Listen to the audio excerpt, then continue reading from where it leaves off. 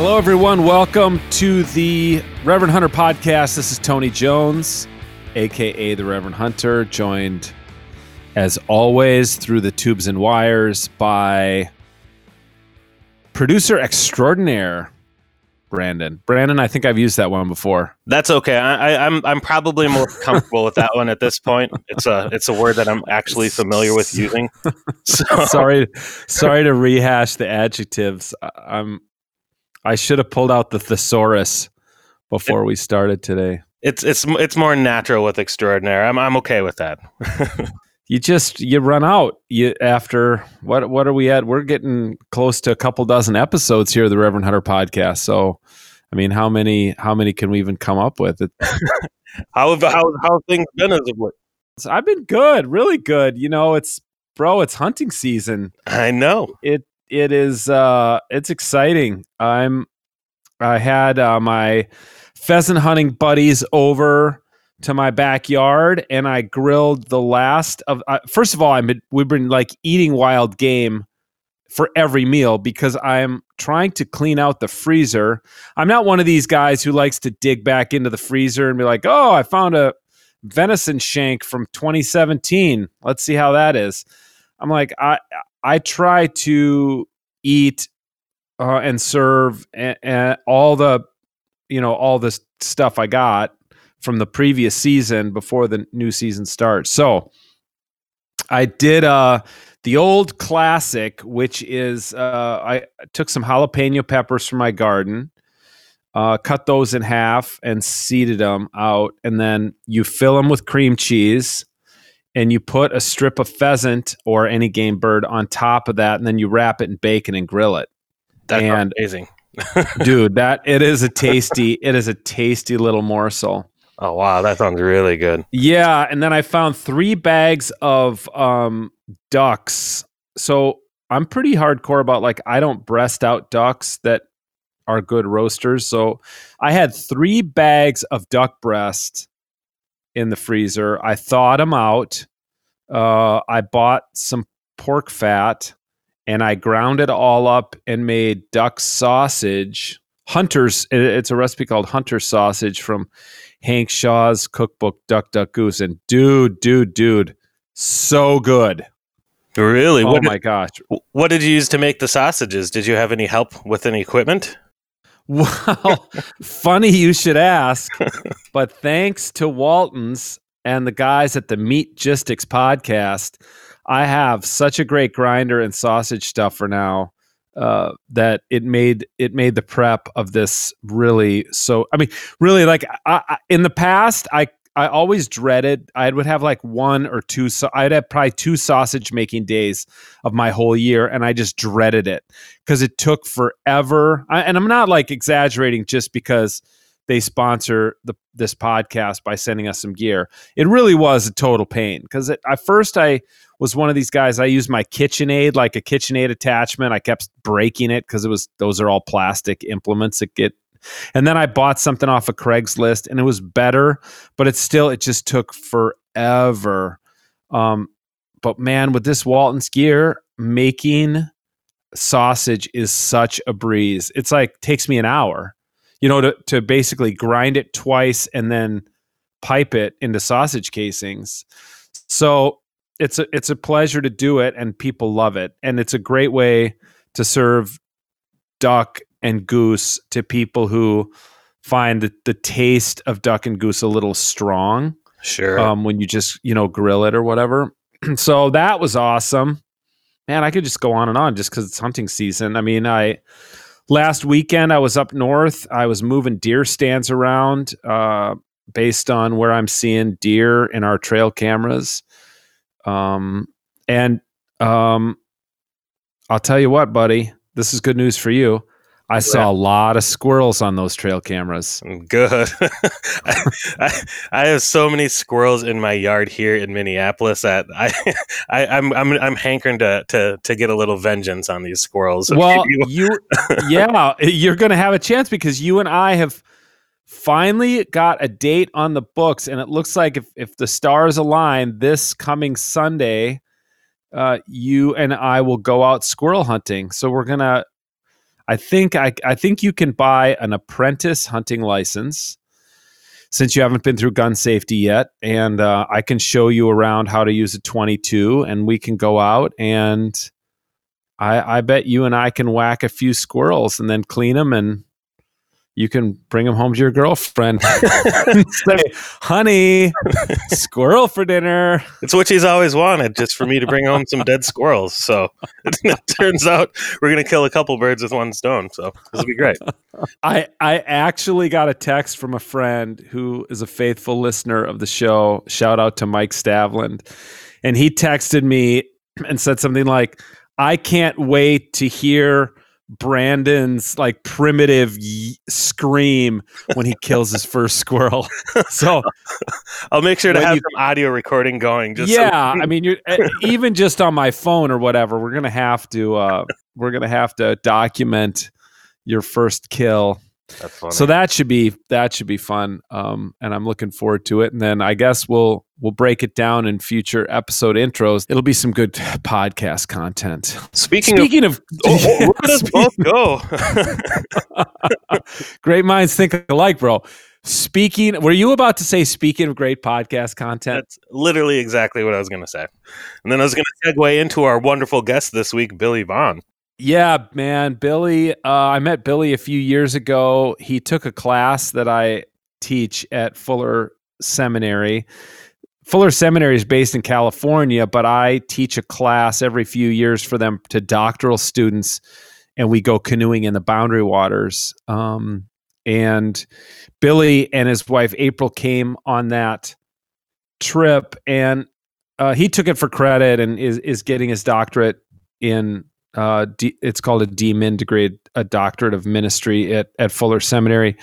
But I was so intrigued by both of them and their journey, and particularly Billy, having been a Marine for over 2 decades, then left the Marine Corps, went to seminary, spent some of his time at seminary living in a van on Skid Row, and then moved to Arkansas and started basically a working farm, like a kind of a hobby farm for a lot of guys in recovery, guys getting out of jail. It's just, what a story, huh? I mean, you heard the interview. It's really fascinating stuff. The amount of stuff he's put into his, fairly short life it's absolutely mind-blowing. He's experienced, I don't know, so much more, so many things you see in movies. He's actually experienced in real life, from his military service to, like you said, being on Skid Row and being out there, and not even just helping out the community there, but living in the community there too. So it's a cool story. That's right. And there are a couple of really intriguing things I find about Billy. One is the way, I mean, being a pretty progressive guy, still the way he talks about guns and firearms is, I mean, for me, we talk about that.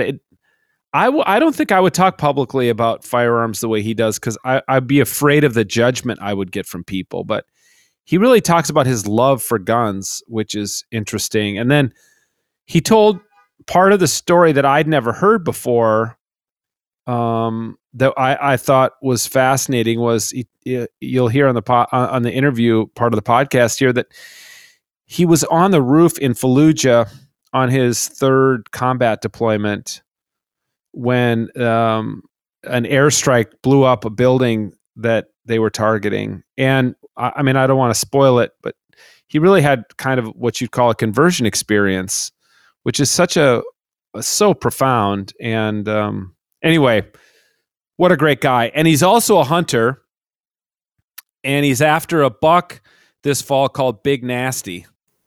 So if Billy is able to drop Big Nasty, we will get a picture, and we'll let our listeners know on the podcast. You can support Billy and his wife at their website, sanctuaryfarm.org.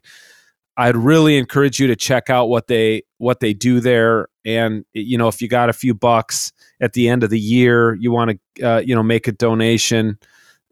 I can tell you I can't imagine you giving it to a better organization than Sanctuary Farm. They're just doing incredible work.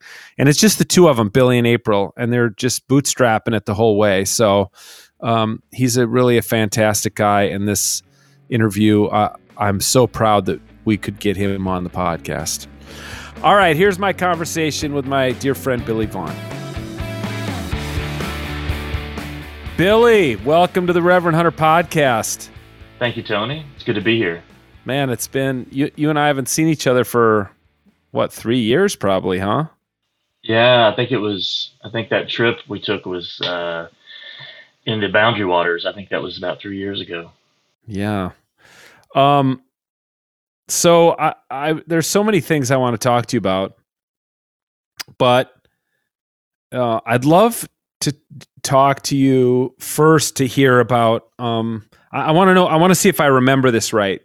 What I remember is when you got out of your military service, you went to seminary at Fuller Seminary, where I also went to seminary. You went many years later than me, but Talbot, you did actually. You went to Talbot.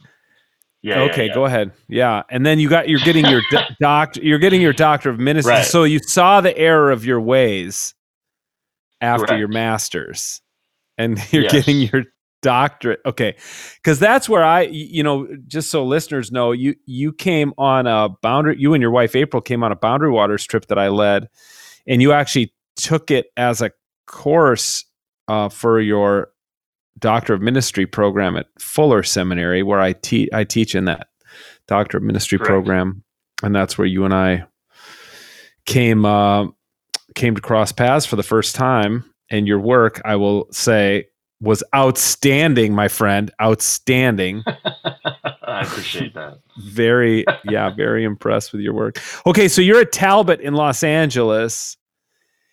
And were you living on Skid Row? Were you ministering on Skid Row? Like, tell me about that. So refresh my memory. Yeah, sure. So I served as a chaplain at a rescue mission there on Skid Row, and I was there about 5 years. And during that time, I actually moved up to LA, and so I lived in Little Tokyo, which is right next door to Skid Row. And then my final probably 3 to 6 months, I actually lived in a van on the street. My wife she kind of was the advance party for coming out here to Arkansas to the farm while I lived in the van and kind of finished up things in LA. Okay, dude, were you living in the van by choice or out of necessity? Sure. Yeah, I thought by choice, right? Sure. Yeah, I was living by choice, mainly because I wanted to experience, what that was like. Not the experience of living homeless. I mean, I was a Marine for 21 years, so I knew what it was like to live on the ground and all of that, live in the dirt. But more just when people think you're experiencing homelessness on the street, like when you walk by them or they drive by or whatever, I realize they look at you differently. Yeah. And so I wanted to experience what that was like. And it was interesting, challenging. Tell me about it. Yeah. I mean, I'm sure it was challenging, but like what were your big impressions about that? Yeah. Well, the hardest logistical obstacle was just bathrooms and trying to figure out where to use a bathroom and when and all of that. So I had to come up with a routine at Starbucks, and they started locking their bathrooms. And so I had to figure all that out. But what was probably most profound was just the looks that I had never experienced before of, in the morning when I'm walking on the street and I got a backpack. And so people assume that I spent the night on the street. And so that look of, oh, you're one of those. And Yeah, that was interesting. It was like you know, I'm sure we've all experienced this where we're just busy. We have our schedule. We don't want to be bothered with, someone, Yeah. and so I would get that look of, keep your distance from me Hmm. type of look. Yeah. Tell me about the people who live on Skid Row, or even about is there one guy you remember that kind of can encapsulate for us the kind of person you worked with there? Sure. There was a guy that I worked with that was diagnosed paranoid schizophrenic, and he was self-aware enough to know um, that the voices weren't real, Mm. uh, but in some ways, he enjoyed them, or the way he described it is they kept him company, and so Oh. the medication that he would take, they would make the voices go away, but because he was just kind of an unusual person. I think people oftentimes kept their distance from him. So because of that, he would skip the medication because the voices would come back and they would keep him company. So we would talk about this, and I could Hmm. ask him what the voices were telling him at the moment, like when he was sitting talking to me, which usually was, don't trust him. He wants you to take those meds that make us go away, type of stuff. Hmm. Hmm. Yeah. So really, really fascinating, but also just recognizing him living in this kind of alternate reality to some degree. Um, I think that is, from my experience, what people miss is, like, how could you look at somebody living on the street? How could they live that way? Why would they Yeah. choose that? Well, oftentimes they're not as aware, or their perspective is different of that reality than ours might be from the outside. Did you run into a lot of veterans on Skid Row? Some, not a lot. From my experience, the VA is very good at addressing veteran Okay. homelessness. So there is a hotline. If the veteran wants to get help, typically the veteran can get help with Hmm. with that type of stuff. But a few, or oftentimes the veterans I ran into were veterans from way back, from even the 70s and 80s, and so they were already plugged into the uh, the VA, Okay. but they were also either by choice living on the street, or maybe they were living in the mission. You know. Yeah. Um, I want to backtrack a little bit before we get back into your seminary and the work you did there, and then what you're doing now. But I have to confess that I don't. Not only do I not have military service, there's like in my whole extended family, I can think of two people who were in the military, two cousins whom I don't really know that well. I track back to even my parents weren't, my grandparents weren't.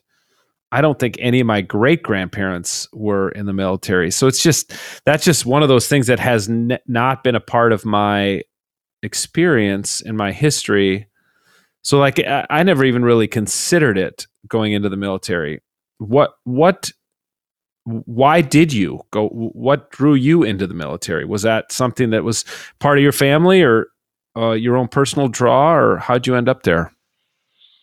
It was a little part of my family. My dad had been in the army during the 1950s, and so um, he always talked about the military and how it is. It's a good choice, at least initially, if you don't want to go to school, which I which I didn't. But Okay, where'd you grow up? yeah. Oh, so I grew up in the booming metropolis of Pocahontas, Arkansas, which is Okay, Okay. which is a town of about 6,000 people, and Uh-huh. not much changes here. Okay. Um, and I'm back in this area. I live about 20 miles outside of the town on my farm, but um, I knew from about the age of 12 that I wanted to join the military, and I would love to say that it was patriotism or nationalism or any of those types of things, but I just wanted to get the heck out of Pocahontas. That's why I Really? joined. Hmm. Yeah. And why the Marine Corps? Um, it seemed the hardest. The only thing I knew was from movies, and so it seemed like it would be the most challenging, and that was what I was interested in. Hmm. And was it? I imagine it was extremely challenging. Yeah, it was. Although I did do some training with the Army. I did Ranger School and Jump School and some other schools with the Army. Actually, Okay. Ranger School was by far the most challenging, way more challenging than boot camp. I would even argue more challenging than all three of my combat tours. I mean, it was. Really? Tell me about Yeah, that. I mean, Like I lost. I mean, what goes on there at Ranger School? well, they basically starve you and they don't give you any sleep. I mean, I lost 45 pounds. I was 120 pounds Come on, when I dude. graduated. I'm 5'8", 120 pounds. Yeah, it was crazy. Yeah, you're essentially a zombie for the majority of that school. Now it's changed some, but when I went through in the early 90s, it was like one meal a day. There was really no mandated sleep they had to give you. It was essentially torture. It Wow. was really torture. Yeah. And how'd you make it? Yeah. Guys must have been people must have been bailing out or not making it. Sure. Yeah. Hmm. Let me ask you about Yeah. that. What do you think? Well, yeah, like what mental toughness does it take, or like how did you have the mental toughness to survive that?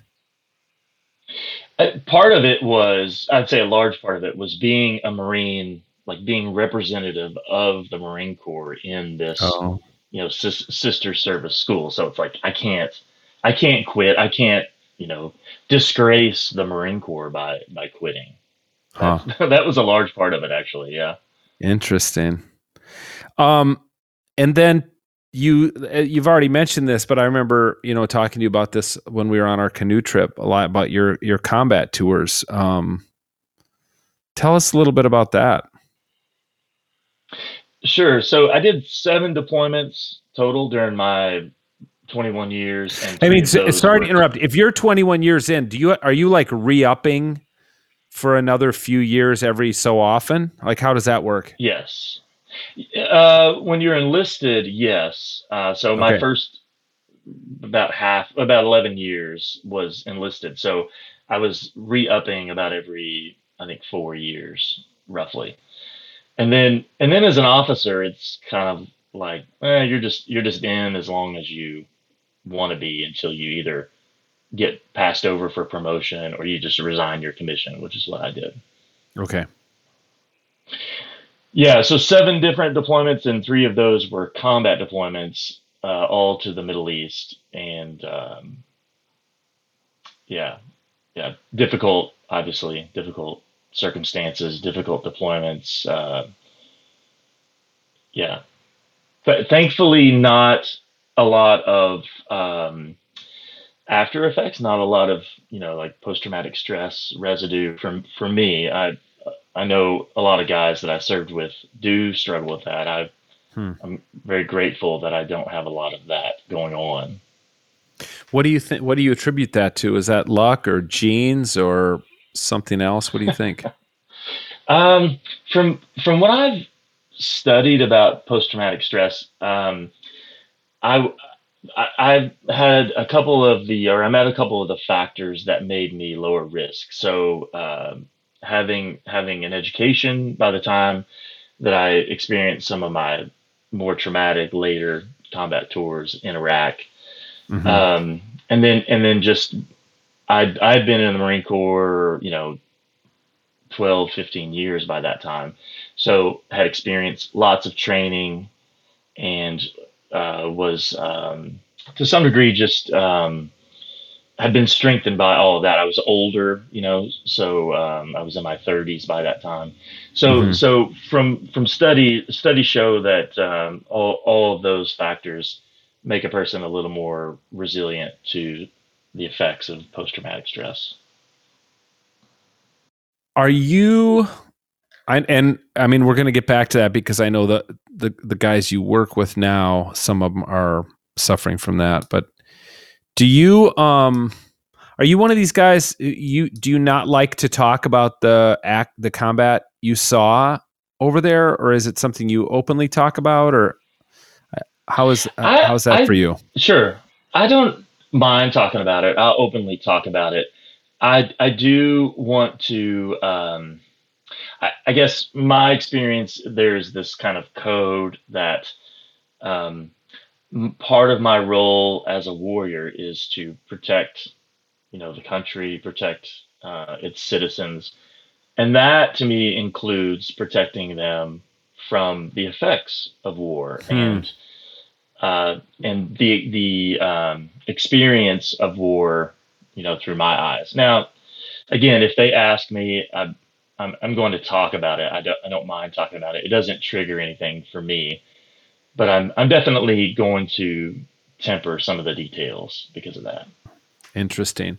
But if you were with other Marines, would you be more forthcoming about the details since you figured they are, they saw similar kind of things? Is that, I mean, is there like a shared language? Is it that kind of thing, or shared memory, that kind of thing?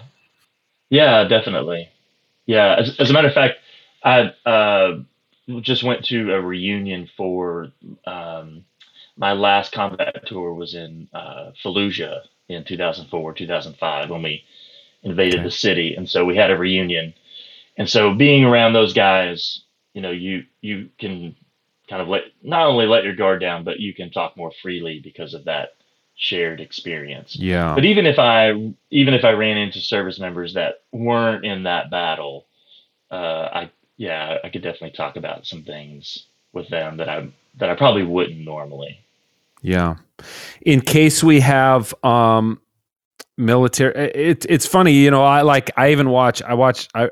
read a lot of war memoirs, and watched a lot of war movies and stuff like that, and I've often wondered about that. I have this very vivid experience from my freshman year in college. I took a seminar called The Iliad and Memories of War, and we read, I think, 10 different war memoirs, starting with the Iliad by Homer and working our way, up through the present day. I think the last one we read was Dispatches, which is a very famous Vietnam memoir. We read Red Badge of Courage. We read Xenophon's Anabasis from an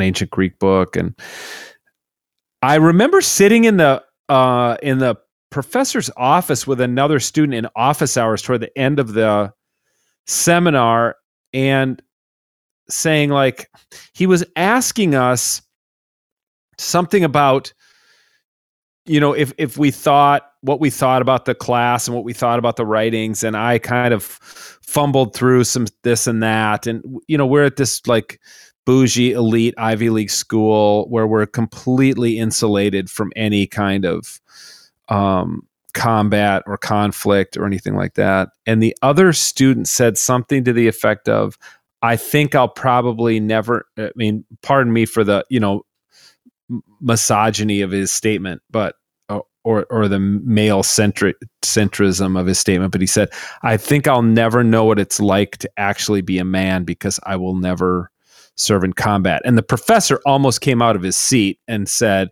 yes, that's it. Like, that's the point of this. And Right. I've struggled with that as somebody who not only didn't serve, but really didn't even have the opportunity to, or it never really occurred to me.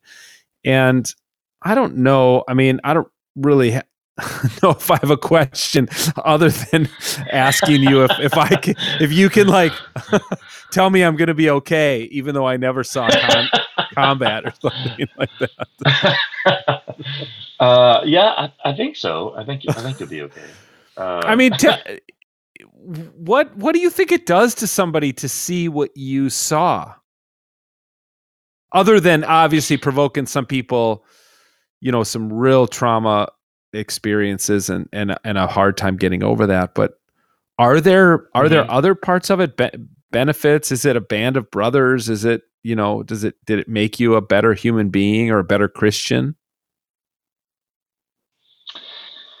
Wow, those are Or is lots it of all questions. just a waste? Is it all just a waste and the only reason you had to go fight was because of, our sinful human natures or something?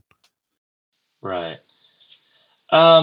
It definitely made me a better human being in the sense of I think it broadened my perspective of service and sacrifice for others. Like when I went to Iraq to liberate the country, I personally was going to liberate the people, and so that was my Hmm. lots of my interactions had to do with that very thing is how can we give these people a chance in their country, not necessarily to have what we as Americans have, but to give them a choice for what they want, whether Mm-hmm. that's capitalism or something else.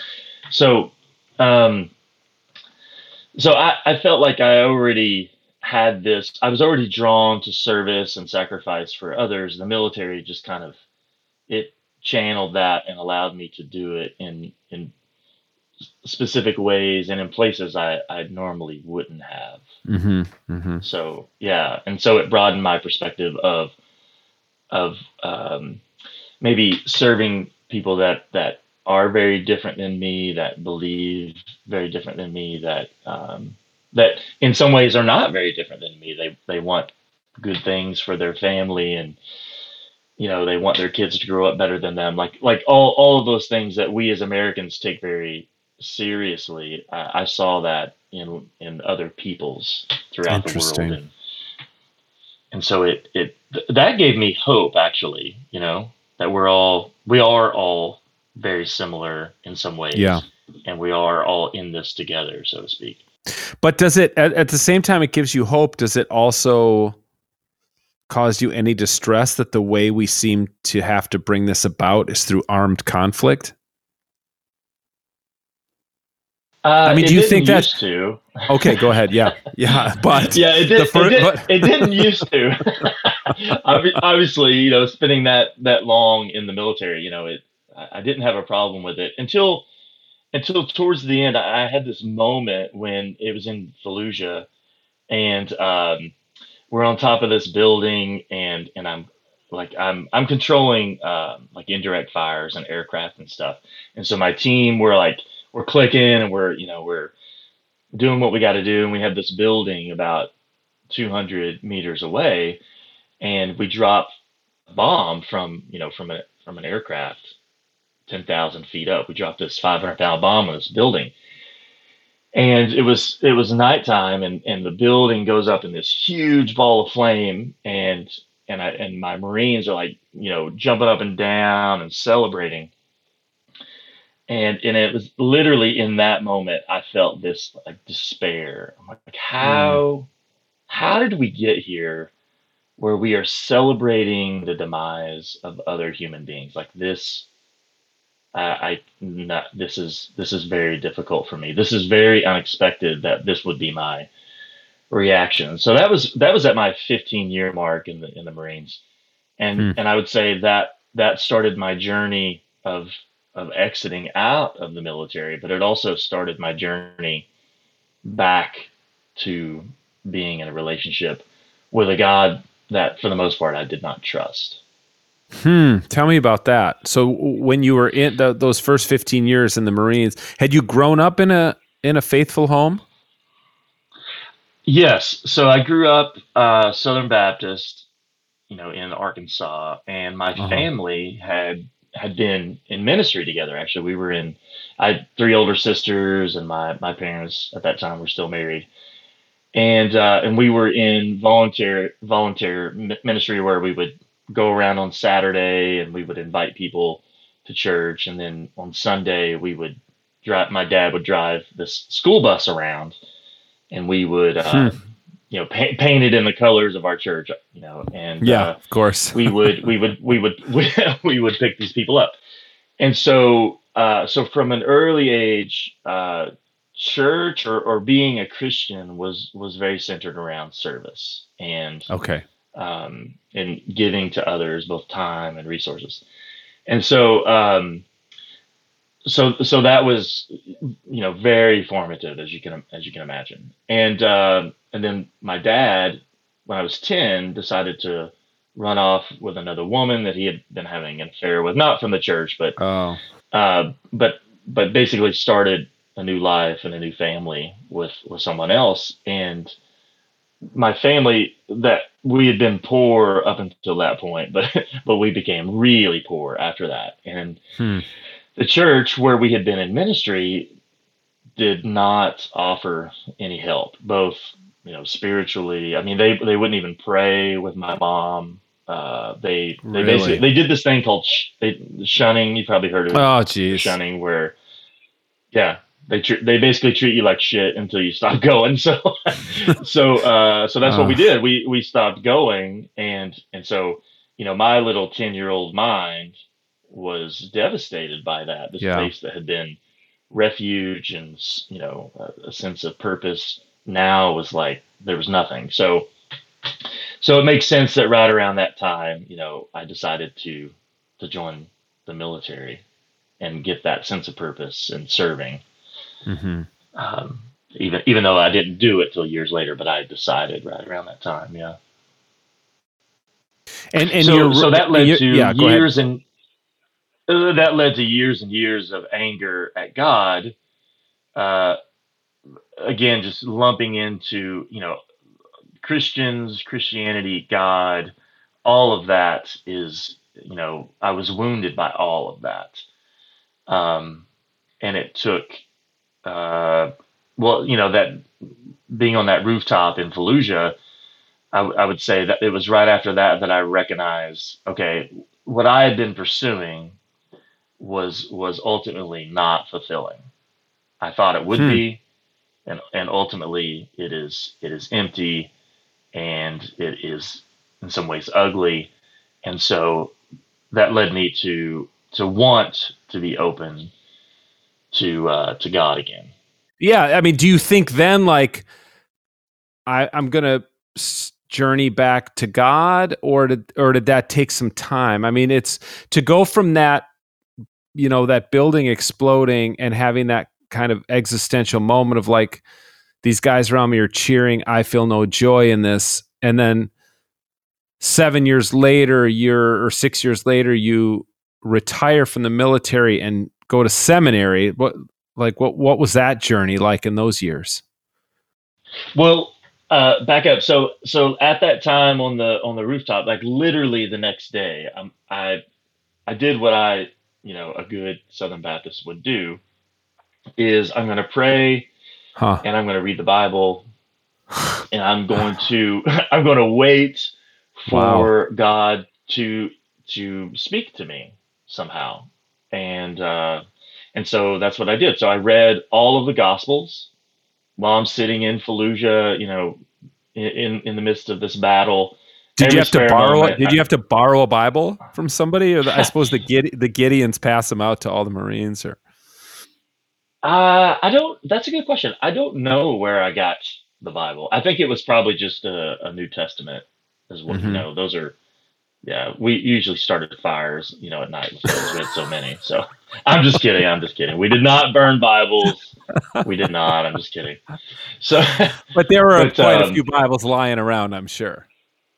yeah, yeah, and we were relatively stationary. I mean, we were moving through the city of Fallujah, but we had a forward operating base at that time, so that we went back to. So we had places to keep things, and so finding a Bible was not hard. And yeah, so that's what I did. I found the Bible and read through the Gospels, and nothing. I don't even remember anything that I read. There was no kind of message from God. So I just kind of put it on the back burner at that point. And yeah, and didn't think about it a whole lot until a few years later and deciding what I'm going to do after I retire. And so I thought, well, why don't I, as a good Marine, I should probably get some more training, right? Yeah. So why don't I try, Bible training? What's Huh. seminary? Well, I don't know. Let's take a look at that. So so literally I stopped work on a Thursday, and that following Monday is when I started seminary. Wow. That must have been quite the whiplash situation, because those are It two was. pretty different worlds. Combat in the Marine Corps to uh, a very conservative biblical seminary.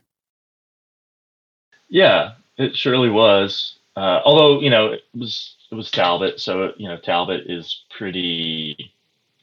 Uh, Talbot School of Theology is part of Biola, pretty regimented, Mm-hmm. pretty lockstep in some ways, and so I think that it made that transition easier because of that. Okay. Um, Looking back on your military service, how does that sit with you now? I mean, you obviously have had some time to reflect on it, think back on it. Maybe you're looking at it through this lens of Christian ministry. Um, what do you think about our country's, I don't know, it's ongoing conflicts? Hmm. Does it work? Like did you achieve what you set out to achieve, or do you look back? It seems like there's the one way to look at that military service is it was effective, and that's what we've got to do. That's America's role in the world. And there's another more cynical perspective. It's like, I was a kid out of high school who didn't go to college, and right away, and then was kind of swept into this thing and was used by very wealthy, powerful people and corporations to fight wars we didn't really need to fight. And surely there's a whole spectrum in between those two poles. Sure, sure. I don't feel that the last part you said about I don't feel taken advantage of, simply because I was a volunteer and I could have left, you know, at the end of my obligated service, I could have left, and so Yeah. I definitely don't feel that. I think for sure I look back on it and I think that if I would have been more mature at the time, I may have chosen a different way to serve, or maybe I would have served in the military and then maybe got out and served in other ways. But I definitely don't regret it, and I think that there's a lot of similarities between um, going through the hardship of training and going through the hardship of combat. Many lessons that I learned that are directly applicable to what I'm doing now, helping people in recovery Mm-hmm. and working through their addiction issues as I continue to work through my own addiction issues. Yeah. And yeah, and just recognizing that it takes resolve to continue to battle addiction. Mm-hmm. And yeah, in many ways, obviously it took resolve to do what I had to do in the military. So Yeah. yeah. When did you come to when did you first realize that you had issues with addiction? Um, it was towards the time that I was getting out of the Marines. Obviously, as you can imagine, the Marines not only allow drinking, but they encourage it. Um, you get promoted faster the more you can drink. And I'm just kidding. That's not true. But But how do they? I mean, it but would seem no. I mean, that does surprise me actually, because it would seem like what they want is you to be in like superior mental and physical shape, and I mean, drinking would seem to run counter to that. But is it? Explain that to me. Oh, but think about it. If I can do both, if I can drink all night and Oh, then I can get up and do my job, oh, I'm even more of a badass, right? interesting. Okay. Okay. Yeah, yeah.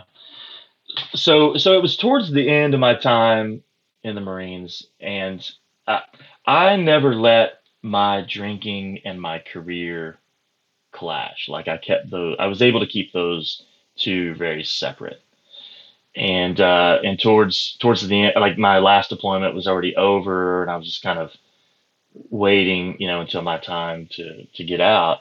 But I was still a commander, and I realized that I was starting to drink more and more, and I actually one morning I was doing a hike with my Marines, and I was still a little drunk, Hmm. and it was during that hike that I sobered up. I started to feel terrible, Oh. and so that's what, when it started interfering with my career, that was a light went on. Okay, Billy, this is a problem. Mm-hmm. Mm-hmm. Yeah. And so that led to, me getting out, but then while I was in seminary, going into therapy and starting to become aware of the 12 steps, and started to become involved in 12 step communities, or what I call recovery communities.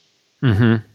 Okay, before we Yeah. leave military service behind, I'm guessing that there's might be listeners who are like, Tony, why didn't you ask him what unit he was in? Because I hear those things and they mean Mhm. nothing to me, but I wish they did, but I can't. But can you tell what was that? What unit were you in, or how would you define? I don't even know the right terminology for it. Sure. I served mainly in First Marines, which is West Coast, Camp Pendleton. So my last couple of tours, I was with 3-1, so 3rd Battalion, First Marines, and then my last deployment was with 1st Battalion, First Marines. And so I was actually company commander with both of those battalions.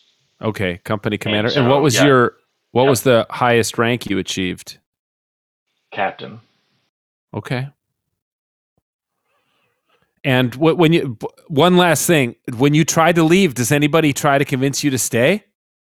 Are they like, Billy, Sure. man, you're awesome, dude. You don't leave. You're going to become a colonel or something. I don't know what's after captain, but Yeah, there were some people, some commanders. The biggest compliment was getting commanders to, guys that I'd served with, that I served under, that tried to convince me to stay in, and that was, um, that for sure made me feel good. But I knew the Marine Corps is a machine that the day after you're gone, they don't even remember you. I mean, oh, they don't even skip a beat, because they can't. That's the right, nature right, of it. So yeah, so yeah. So it was like, my unit that I was retiring from, they were, looking to go to Afghanistan on their next deployment, and the battalion commander wanted me to stay for that, and it's like, no, no, thank you. You guys have Hmm. fun though. Fun. I don't know. That's a different definition of fun. Um, I remember a conversation you and I had that really left a profound impact on me, and I'd like to continue that conversation with you now. And it's about guns. Hmm. Um, it's about firearms. Um, and I'm a hunter, and we've talked about that, and I want to talk to you some about the hunting you do on your farm and stuff, and with your guests Hmm. even. But I was interested to talk to you when we were canoeing together, because you had, I thought, you had very strong opinions about guns, and it impressed me um, how you talked about a gun as a tool, as I recall, and one that you didn't shy away from talking about. And I'll tell you what, as a progressive theologian and hunter and firearms owner, I am I am always skittish in talking about firearms, especially with people who are not hunters or firearms owners. Sure. It Sure. just seems so touchy in our context today and in our society, and for good reasons. Now, 3 years have passed since you and I had that conversation, and there's been even more gun violence in the United States since you and I were together. Where do you sit right now with firearms as somebody who has received so much training and used so many firearms and used them in combat situations even? Sure. I really enjoy guns. I like to shoot recreationally. I have some steel targets set up that I like to shoot, with pistol and rifle. I do like to hunt, of course. And so they're very enjoyable for me, and I get some fulfillment from them. But do you feel weird saying that? Do you feel weird saying I get enjoyment from shooting guns? No, not at all. Not at all. But I would gladly give up some of them. I would be open to giving up all of them if we had a plan, if we could come up with a plan that would curtail or stop the violence in this country. I surely would. I am open to that, and I'm open to people coming up with solutions. I don't think the solution. I don't think it's fair to me or the American people to say you have to give up all of your guns, right away. I don't think that's fair. Not only based on our Constitution, but just based on the environment and just human nature of having the freedom to own these things and getting fulfillment from them. But I think we have to be honest that there is a problem with gun violence, and we have to be open to the possibility that, hey, this thing that we get fulfillment from, if it's also causing the death of people that we know and don't know, we need to take a look at that. Not just as Christians, but just as people, like just as logical people. You have to, in my opinion. It's unavoidable. And so that's where I sit now. Is that I'm open. I'm open to a plan that will slow or stop the violence in this country that is at the hands of people with guns. I mean, one thing that you said that impressed me a lot and has stuck with me, and I've often thought about it, honestly, since we had this conversation, is, you were talking at the time you had not yet started Sanctuary Farm. You would maybe just moved there, and you were in April. We're in the open beginning stages of it. You had not yet hosted a guest, and you talked about. I think you talked about even, if you were to have, let's say somebody who gets out of prison and is coming to Sanctuary Farm as kind of their part of their halfway house and recovery, that you would even take them out shooting, even somebody who maybe is forbidden from ever owning a firearm because they're a convicted felon. Nevertheless, this is how I remember you telling it to me. Like, they still should have a healthy respect for firearms, know how to use them, because even though they're forbidden from, ever owning a firearm, most likely a firearm is going to come across their, they're going to have experience with firearms in the future.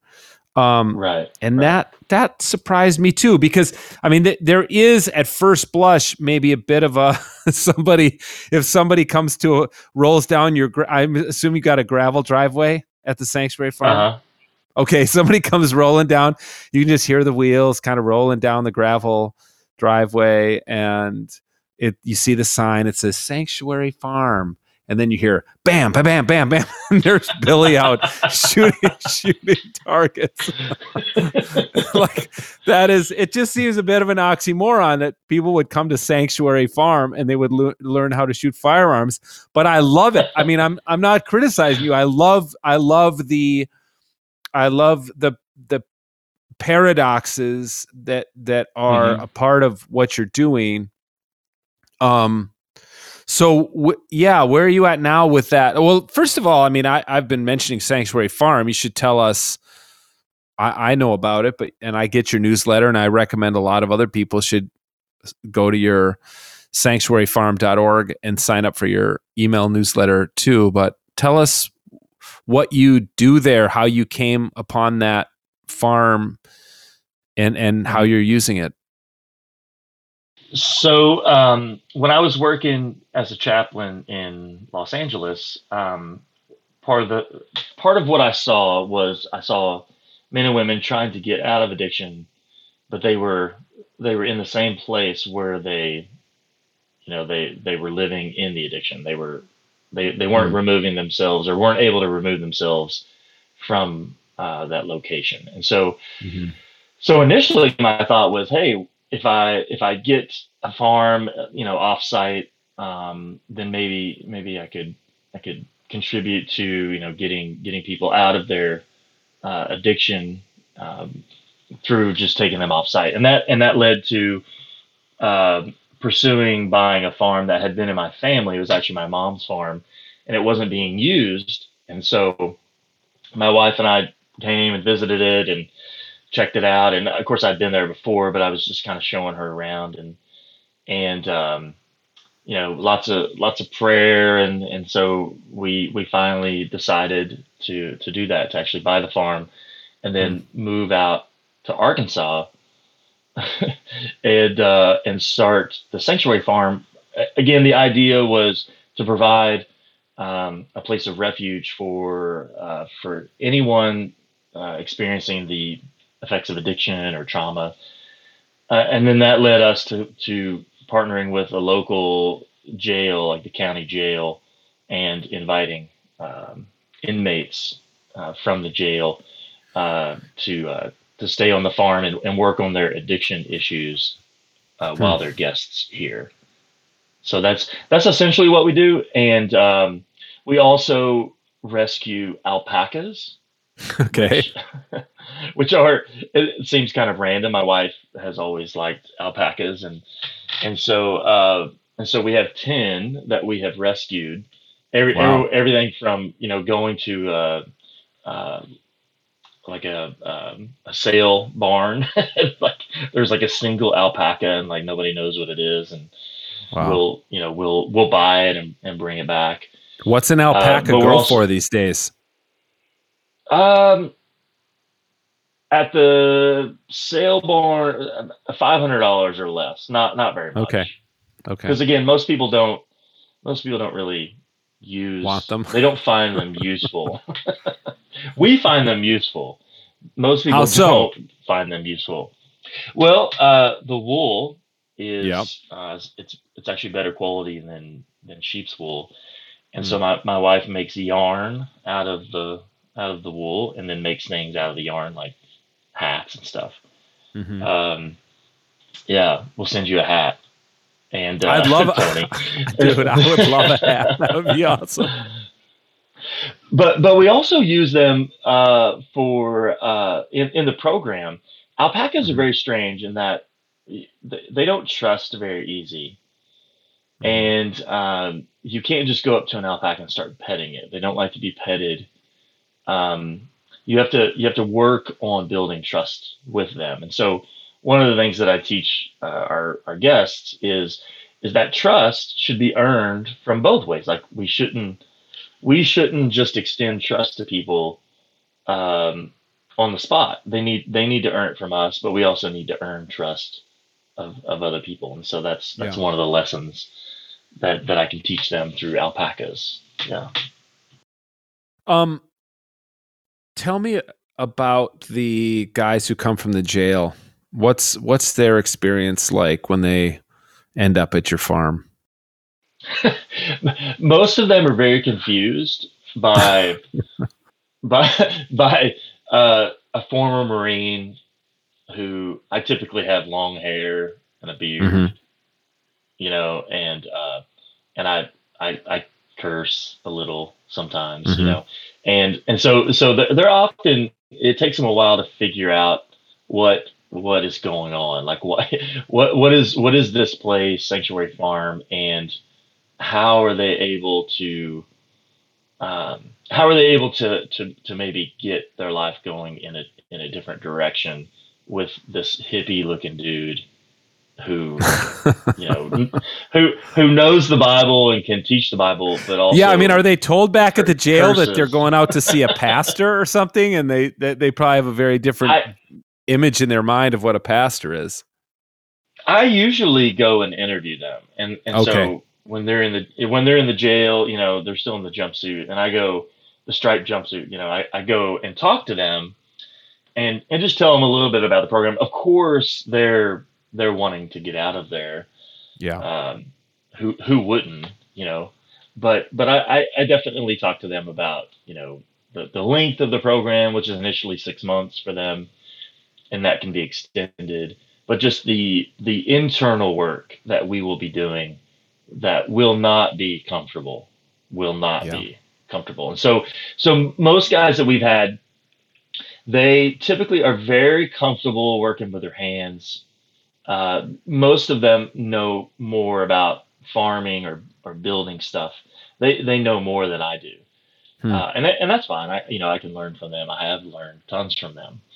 Yeah. But when it comes to going deeper and trying to figure out why they use, like what led to this addiction in the first place, and why do they keep going back to it even though they know it's damaging them and their relationships, that is typically very difficult for them, as it was for me when I first started this walk in recovery.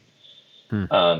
So I think my experience of leading in adverse conditions and leading people that are experiencing the effects of what we call human factors, which is I don't want to talk about my stuff. I don't want to talk about my childhood. I don't want to talk about being sexually molested when I was 8. I don't want to talk about those things, Mm-hmm. but I try to show them that, well, I do show them that we need to. We don't want to. We need to in order to figure out what's really going on inside of us. Hmm.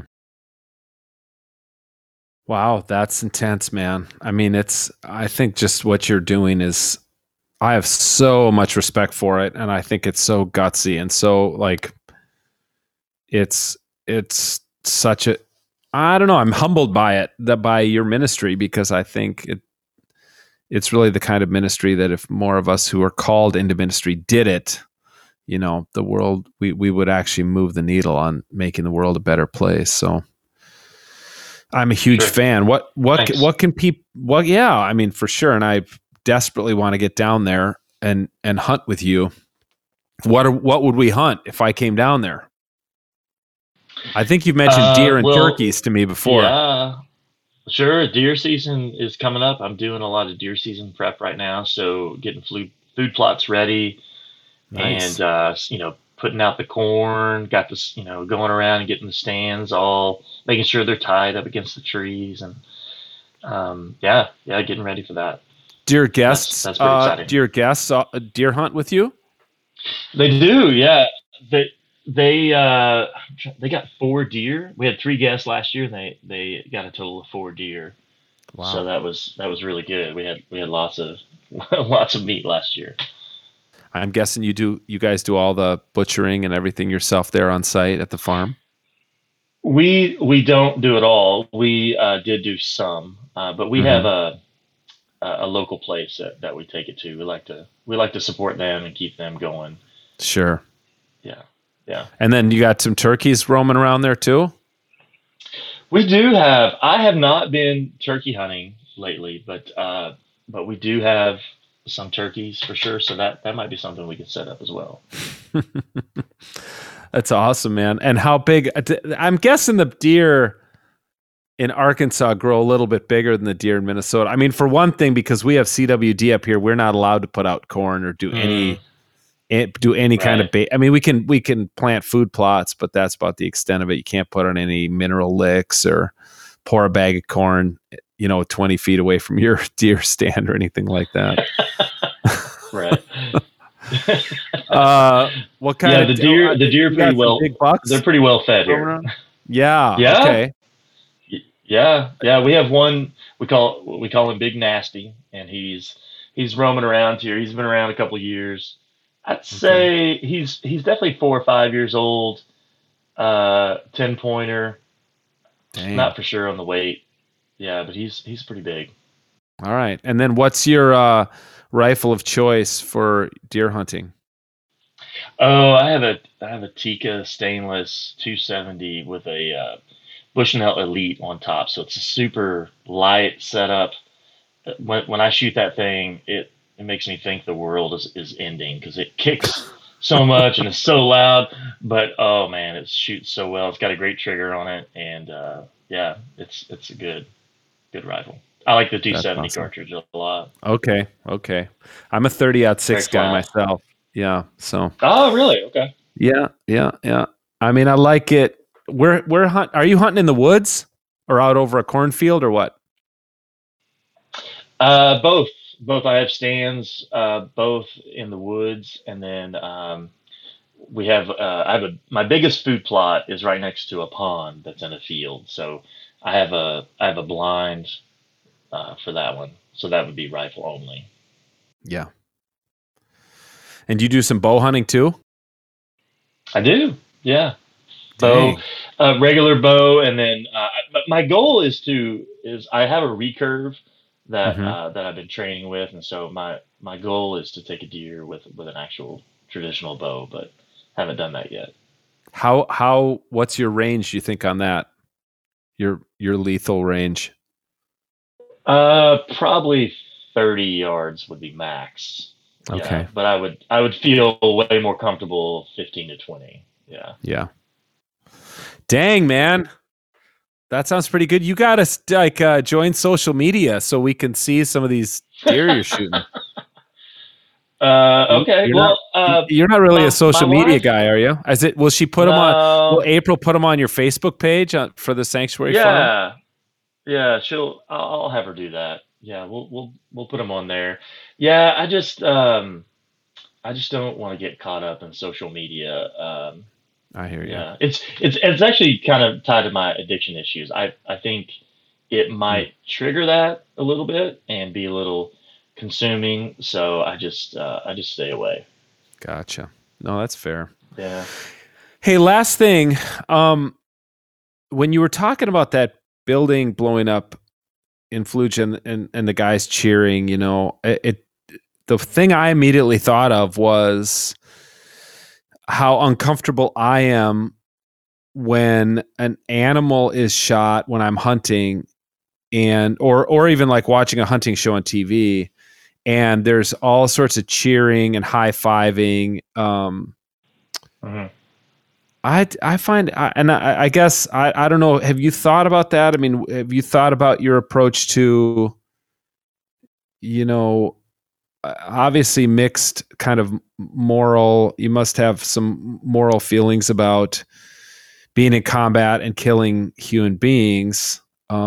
Where's that crossover for you of, what it's like to kill a deer, Hmm. another living creature? Sure. It's definitely exhilarating, and I'm with you in that. um like, I avoid the whole like trophy shot, the picture with the Hmm. holding the deer's head and the rifle, or whatever you killed it Yeah. with, laying over. I don't do that. I, I just personally, like, that crosses the line for me in like celebrating and making it a trophy when I don't see it as a Hmm. trophy. I see it as, a means of sustenance. So um yeah. So it does bring up, interestingly, some of the same feelings of exhilaration and that I experienced in combat whenever I'm Yeah. sitting there and I'm looking at this deer and I'm, aimed in, and I'm considering pulling the trigger. That I do experience some of the same like rush. It's a Yeah. rush of feelings. It's almost Yeah. it's almost hard to describe because there's so many feelings at once, you know. Um, yeah, so I just try to keep it respectful for sure. And and I wanted to tell you this story, Tony, because I Yeah. thought it was really really poignant about this and about redemption. So last year, one of the guys when he killed a deer, he he did not have a hunting license, and I just made the assumption that, you know, these guys had been hunting for a while, so that was just something they did. So he didn't get a hunting license. And so when he told me that, I'm like, you got to be kidding me. Not only Right. is that illegal, but you know, you're involving me and my Yeah. farm, you know, or you know, and all of that. So I was pretty upset, and so and then that led to other conversations with the other guests, and come to find out they had been fishing without a fishing license, and I'm sitting there like, oh my gosh, this is a disaster. So so I actually I said, look guys, like we need to make this right, and so I called the game warden and I told him what was going on, and I said, look, this happened, but I asked for grace in this situation. But I also want you to come talk to the guys. And so he did, Mhm. and each of the guys admitted what they had done wrong, and he thanked them for doing that, from not hiding from the fact that they had, you know, had hunted or fished illegally, and then forgave them. And it was really really awesome because not only were they having to, like, this was part of their recovery, right, having to face something they had done wrong, but he was representative of law enforcement, and all three of those guys were, you know, they were facing felony charges. And so Wow. so having this face to face conversation with the authority, and it turning out the way that it did, I thought was very redemptive. I mean, they they talked about it for a couple of weeks after that, and they were just That's smiling and powerful. laughing, and it was Yeah. yeah, it was really cool. That's amazing, man. Yeah, I'm sure those are guys who have not really had many positive encounters with law enforcement. Sure, So exactly. that's awesome. Well, how can people support you? What can people do to help you out, support Sanctuary Farm? Sure. Go to our website, sanctuaryfarm.org. You can sign up for the newsletter. You can email me if you know anybody that might benefit from coming to our farm, either for recovery purposes or for respite if they just want to come visit. We actually just got a new cottage that we're um, uh, developing the inside. You know, just it's kind of like a tiny home cottage, and that'll be for, you know, for temporary guests. Um, so they can reach us there. They can email me directly through the website. You can also support us either through donations through the website, or we're actually signed up with Amazon, you know, the smile.amazon.com. Oh, there you go. Yeah, that's a great Mm-hmm. great way to do it. Okay. Sure. And you can buy some of April's stuff, I think, on if you go to the local farmers market, huh?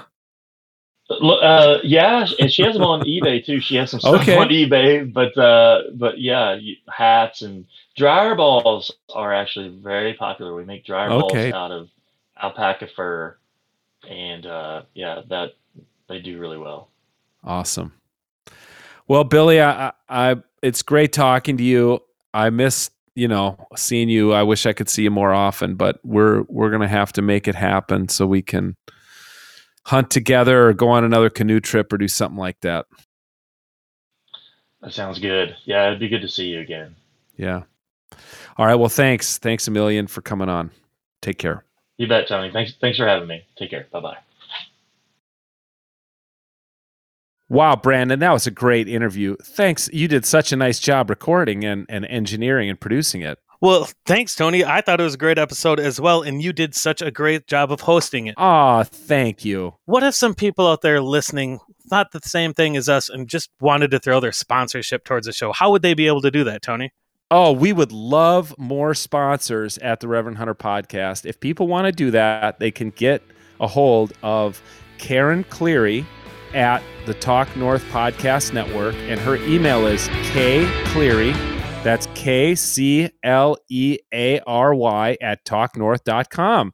And she will tell you everything you need to know about sponsoring the Reverend Hunter podcast. We would love to have you as a partner on this show. Thanks a lot. Great question, Brandon.